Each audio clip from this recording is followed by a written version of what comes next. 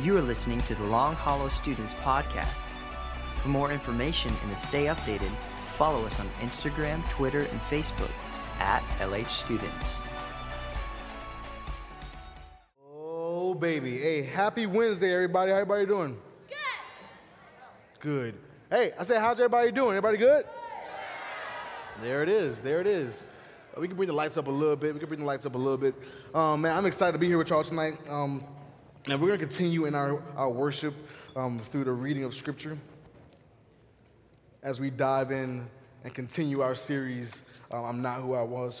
And so, man, we're excited to kind of keep on chugging along as we dive into lives and encounters of people who had encounters with Jesus. And so as we dive into these stories, man, please keep in mind that these people have had lives changed. And man, our hope in this series is that some of you may hear a story and relate to it, and as a result, have your life changed also. So, man, in true fashion, let's go ahead and stand as we read tonight's passage in John chapter 4. We will consider verses 1 through 16 together.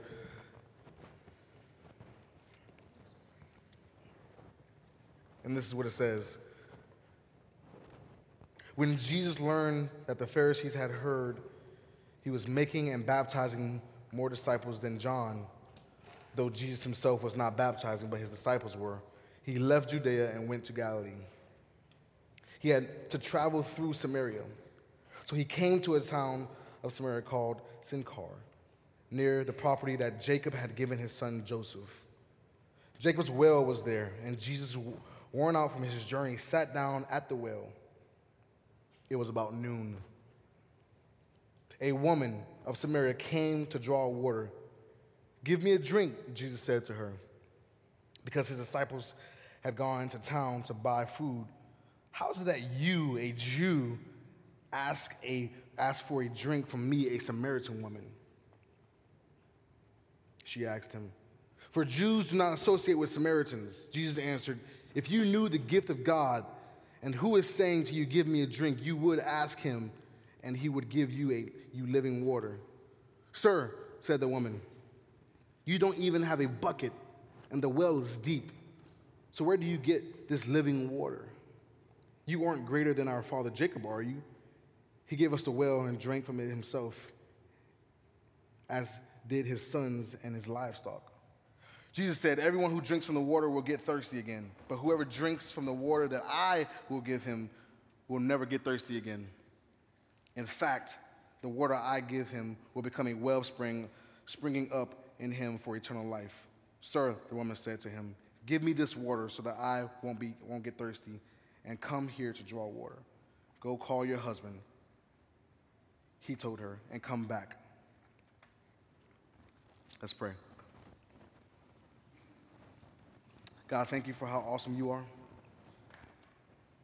God, thank you for this water, this living water. God, I pray today that we would hear this passage, God, and relate to it. And God, that the thirst in this room will be quenched, God. The thirst of the middle school students in this room will be quenched finally. Those who thirst for something greater in this life, that this living water that we give Jesus, the life that he gives, that he brings through his word, that would be what quenches the middle school kids in this room tonight. So God, would you reveal yourself through your scripture? And I pray these things in your holy name, Jesus Christ. Amen. So, now I'm excited to present this passage. This is a very kind of weighty but good passage for us to consider to get together as middle school. And so what we're going to do is we're going to dive into her brokenness. We're going to dive into the woman at the well's brokenness and her helplessness to fix her brokenness. So yes, we're going to identify that she's broken and she's in need of a Savior, but we're also going to identify that she is helpless to fix her own brokenness. She is helpless to fix herself. And we're going to see how Jesus pursued her and changed her life forever.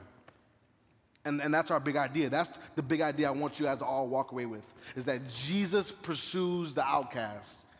Jesus pursues the outcast. And that is the big idea I want you guys to walk away with. And so there's something about being pursued as a people. There's something in us that enjoys the idea of being pursued, of being loved, of being chased after. Because if we're honest, that everybody wants to be wanted. Everybody wants to be loved. Everybody wants to be accepted. Everybody wants to be pursued. Everybody wants to be loved and accepted. Everybody wants that. No one wants to feel this more than a girl or guy being adopted. And some of your heads pop up because some of you have been adopted before. Some of you guys know the process of adoption. Some of you guys remember being in foster homes and waiting for somebody to adopt you. Some of you guys know what that feels like to wait and say, hey, does anybody want me? Does anybody want me as a son or daughter? Some of you guys know exactly what that feels like. And on the flip side, you guys know what it feels like to be wanted. So you guys have that feeling of, man, why doesn't anybody want me? As you sit in the foster home when they're not your real parents yet, and it's not official, it's not legally official, you have that feeling of, man, I want to be wanted. I want to be loved. I want to be accepted. I want to be a child of somebody's home. So this process of adoption, it happens for many different reasons. Sometimes the mom and dad just really can't afford to take care of a child, and sometimes the mom and dad have made poor decisions in life, and it's not safe for the kid to be with mom and dad anymore. Or sometimes you get crazy stories where mom and dad would just abandon children and leave them to fend for themselves, and kids are found in foster homes with those kind of baggage. It's really hard. But whatever the situation is, the process usually stays the same for adoption. A mom and dad will get this detailed file of a child. And so they're going through this detailed file where it lists kind of everything good and bad that this child's ever done. Depending on how old they are, if they're babies, then there's not much.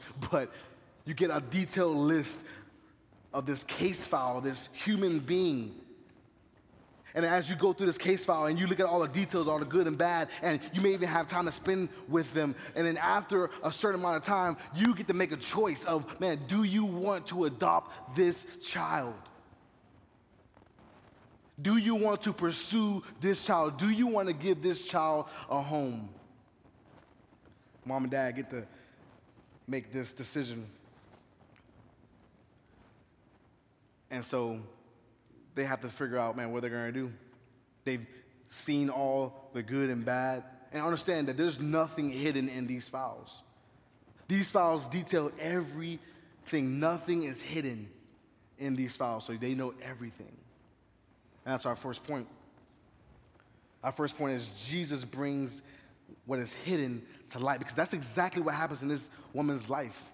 As we're going to read here, man, everything that was hidden in her life was kind of brought to the surface as Jesus encounters her. Jesus brings what is hidden to light. So we just read this in verse 16.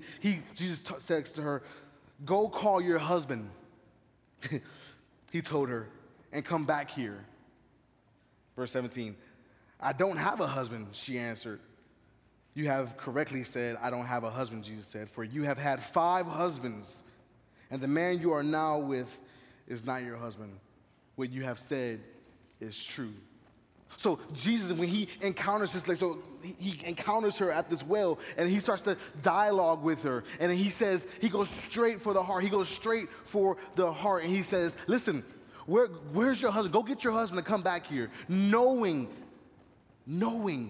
that this woman had 5 different husbands and was not with her husband right now. It was just a regular man, regular dude. And so he calls her out. He exposes, he brings what was hidden to light immediately in a dialogue with her. And what was hidden is not hidden anymore. And so why was Jesus doing it? Why would Jesus do this so abruptly? Well, if we go back through Jesus' his life, man, we would see that whenever he has a dialogue with somebody, man, he goes straight for the heart. He goes straight for the issue. He does not sugarcoat anything, and he goes straight for, man, what the real sin problem is, which is the heart. Understand that Jesus is calling us to a life of repentance. He's calling us to a life of repentance, so he goes straight for the sin in our life, because understand this, middle school, when you don't repent, it's hard to have a relationship. Let me say it again. When you don't repent of your sin, it's hard to have a relationship with Jesus. And so the first step for asking for forgiveness when you are coming to Jesus for salvation is the first step is always repentance. Recognizing your sin and saying, Jesus, I repent of my sin. Recognizing that you have sinned against a holy and righteous God and asking him to forgive you of that sin. Accepting what he has done on the cross for you. So let's paint the scene a little bit as we start to walk through this. Let's paint the scene because I want you guys to get the full weight of what happens here. So Jesus has decided that he is going to go to Galilee. And man, because things are getting kind of crazy. And so the Pharisees are getting mad because, man, they're saying that there's a movement starting to happen, and, man, they're trying to figure out, man, why is Jesus baptizing more people than John? And you know, Jesus wasn't really baptizing. It says that his disciples were. So the Pharisees are getting stirred up. So he decides that he's going to leave. And he takes this trip to Galilee, and he goes straight through Samaria. And we'll talk about that in just a second of why that's significant. And he comes straight through, and he gets there, and he's tired. And he calls her out on her sin. And how does she respond? This is how she responds. She says, Sir, the woman said, I see that you are a prophet. So she literally is called out on her sin. Jesus calls her out on the many husbands she's had, and the one she's with is not her husband. And she literally goes back and says, oh, you're a prophet. Like literally deflects exactly what he was talking about. She deflects the issue and talks about how he's a prophet. Not that she's had many husbands, not that she's with a man living with him that's not her husband, but that he is a prophet. Man, how many times do we do that with our sin? Man, how many times do you deflect away from your sin personally? How many times when you are called out of your lifestyle by parents or friends, do you say, I don't really have that big of a problem? How many times do you say, I'm not really as bad as you're making? How many times do you really receive when somebody calls you out on your sin? When one of us from the stage tells you guys, hey, there's a problem here, that there's a lifestyle that's being reflected here, and man, you guys may be part of this lifestyle of a rebellious, sinful generation. How many of you guys would say, hey, man, no, that's not me, and to just really deflect that? Or do you really receive and say, man, maybe my lifestyle is reflecting that. Maybe the way I'm living is reflecting a rebellious generation. Maybe I'm reflecting a lifestyle that doesn't want anything to do with Jesus and rejects that. Or do you just deflect? That's exactly what she does here. You see, the fact is that if he wanted to be like the rest of the Jews, Jesus wouldn't have gone through Samaria. Let me say it again. If Jesus wanted to be like the rest of the Jews, he wouldn't have gone through Samaria. So put that map up. So this is something that we have to understand about that time. So if you see the map, and Jesus would have been starting from Judea going to Galilee, most Jews did not like to go through Samaria because they didn't want any kind of interaction or contact with the Samaritans. See, they believed that the Samaritans were the hybrid of a Jew and a Gentile, a Jew who was of the Judaic lineage, but also, man, mixed with non-Jews. So they were kind of tainted. And so there was this argument of that the Samaritans say, hey, no, we are real Jews. We have Jewish blood in us. And the Jews were saying, no, you have been tainted and you are a hybrid. We don't want anything to do with you. And so there's this argument happening among many other things. but this was one of them. And so what the Jew would do is say, man, we want nothing to do with the Samaritans. So whenever we have to go to Galilee, we're going to just skip around you guys to get wherever we got to go. So they would start at Judea, which is at the bottom of the map, and they would go all the way around, following the green line, all the way just to get to Galilee, even though it was faster to go through Samaria. Even though it would cut down the trip by a day or two to go through Samaria. But they were so disgusted, they didn't want nothing to do with the Samaritans. Jesus, get this, this is the Savior that we have. This is the pursuing God that we have. Jesus does not take the long way around, does not take the extra 2 days trip, but he goes straight through the heart of Samaria. Being a Jew, taking a route that most Jews wouldn't take, he takes this route and he encounters this woman at the well. And understand, everything in him should have been, hey, no, red flag. Understand, his body should have told him, hey, listen, you're going to get tired. His Jewishness in him should have told him, hey, listen, you're a Jew, you don't cut through. But his divinity, understand, his divinity would not allow him to do it because it was almost like a divine appointment that he had to meet this woman at the well. He had to go through Samaria. Being God, having this appointment to meet this woman, he had to go through Samaria. And that's literally what it says in verse 4. Look at what verse 4 says. It says, quote, he had to travel through Samaria. He had to. He didn't have a choice. His divinity had an appointment with this woman. It was pursuing her. Understand, it knew exactly, his divinity knew exactly when she would be there. As a Samaritan woman, contact with men was kind of shied upon. It was kind of taboo for women and men to kind of dialogue. And Samaritan women at that, and the Jew with a Samaritan at that, was frowned upon. And so this Samaritan woman, being a Samaritan woman, she knew what times of the day to be at the well. She knew exactly what time that she can go to the well and not have to interact with anybody, where she could just be by herself and get water by herself and not have to dialogue with anybody. She knew exactly when to be there. Little did she know that Jesus knew exactly when she would be there.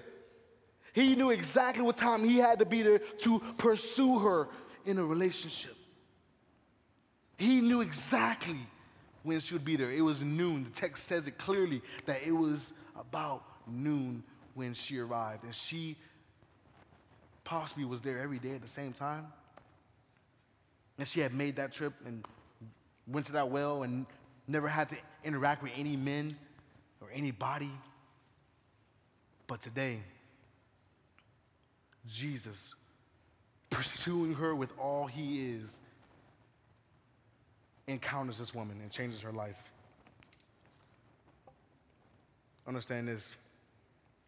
Jesus restores this woman's spirit and restores some of the hearts of these Jews by doing this. And that's our second point. Jesus' truth restores. Jesus' truth restores. Look at what verse 21 says. It says, verse 21, Jesus told her, believe me, woman, an hour is coming when you will worship the Father neither on this mountain nor in Jerusalem. You Samaritans worship what you do not know. We worship what we do know, because salvation is from the Jews. But an hour is coming and is now here where the true worshipers will worship the Father in spirit and in truth. Yes, the Father wants such people to worship him. God is spirit, and those who worship him must worship him in spirit and truth. See, Jesus speaks of a time where all believers will worship him in spirit and in truth. The woman started talking about all these political things. She starts to bring up all these political issues, and Jesus is like, listen, that doesn't matter. See, understand that there's a time coming where people won't worship on mountains or in temples. Listen, that stuff won't really matter, man. There's a time coming where you're going to worship God in your spirit and in your truth, and that will be enough. And that's exactly what God wants. See, he says these words because he understands that she is neither worshiping God in spirit or in truth. She is not walking in truth and hasn't walked in truth in a long time. Let me ask you a question. Are you living in truth? Let me say it again. Are you walking and living in truth? Oh, Sheph, what does that mean? Okay. When was the last time you were really honest with yourself? Like, I mean, really brutally honest about who you are today, about your relationship with God or the lack thereof, your relationship with your parents, your relationship with your friends. When was the last time you were truly, brutally honest with yourself and walking in truth?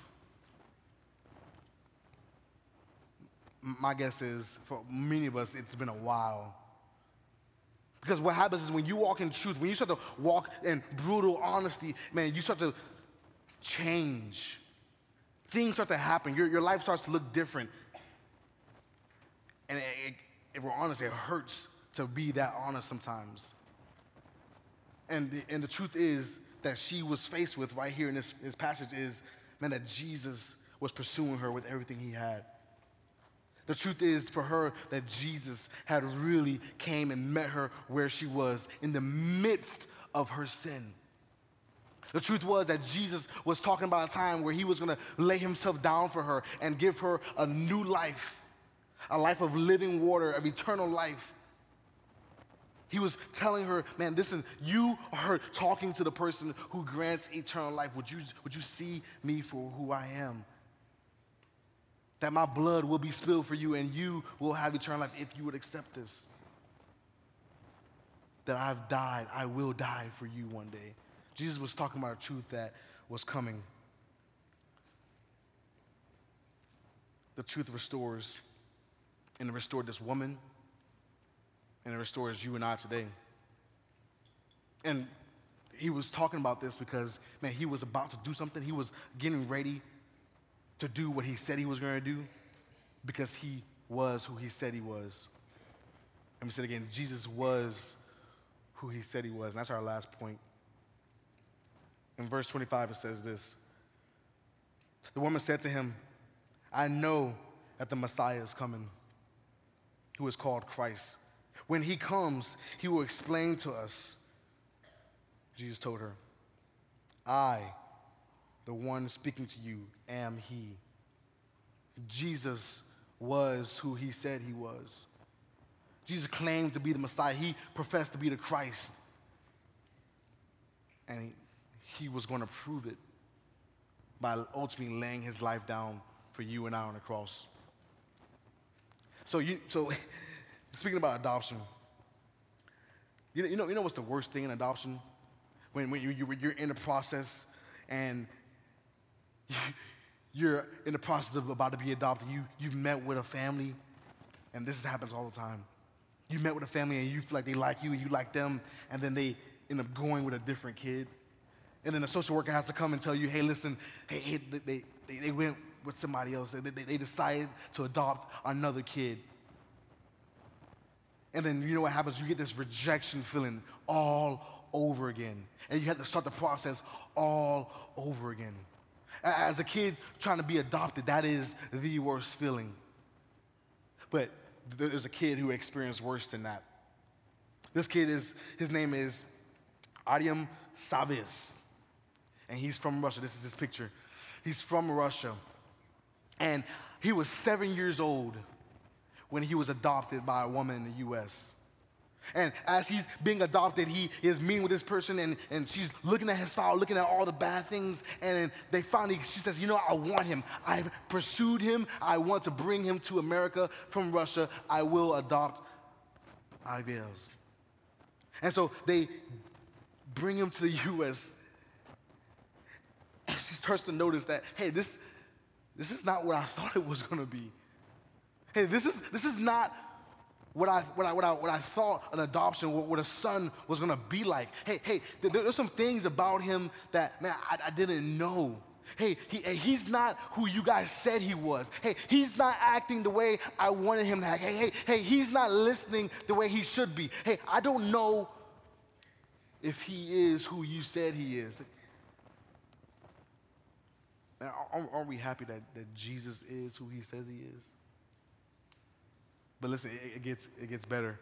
So after 6 months of her figuring out and seeing that he's not who they said he was, and that he has all these mental issues and these problems, she's like, you know what? I don't want him anymore. I've adopted him, and I brought him from Russia to America, and I've signed all the paperwork and all the legal. He's officially mine, but I don't want him. So you know what she did? She stuck a letter in his hand. A 7-year-old boy stuck a letter in his hand that says, I don't want him anymore, and put him on a plane back to Russia by himself. The same boy who has been longing to be adopted, the same boy that has felt unwanted his entire life, the same boy who's been longing for a mom and dad and be part of a family, was finally adopted but sent back because the mom didn't like the way he was acting.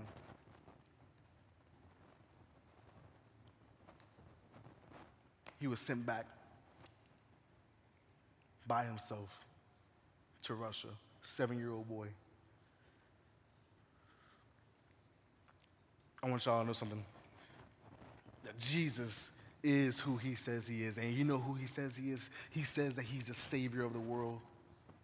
That he's the Alpha, the Omega. He's the author of salvation. But he also is saying that he will never leave us or forsake us. And we can trust that we would never be like him. We would never be adopted into the family of God and then sent back because of our sin. That will never happen. And I feel like some of you are struggling to accept that man, you feel like if you mess up, that you're done. So you don't want to commit to anything because you're afraid that Jesus is going to send you back and, man, just break off the deal of saving you. And that is not how it works. Man, we serve a God who will never leave us and never forsake us, never send us back, because the sins we commit, he's died for. Our past sins, he's died for. Our present sins, the ones we're walking and making today when we leave these seats, the sins we're making in our brain right now, the thoughts, he's died for. And then the future sins that we haven't even committed yet, he's died for, because he is a just and good God. Do you know him?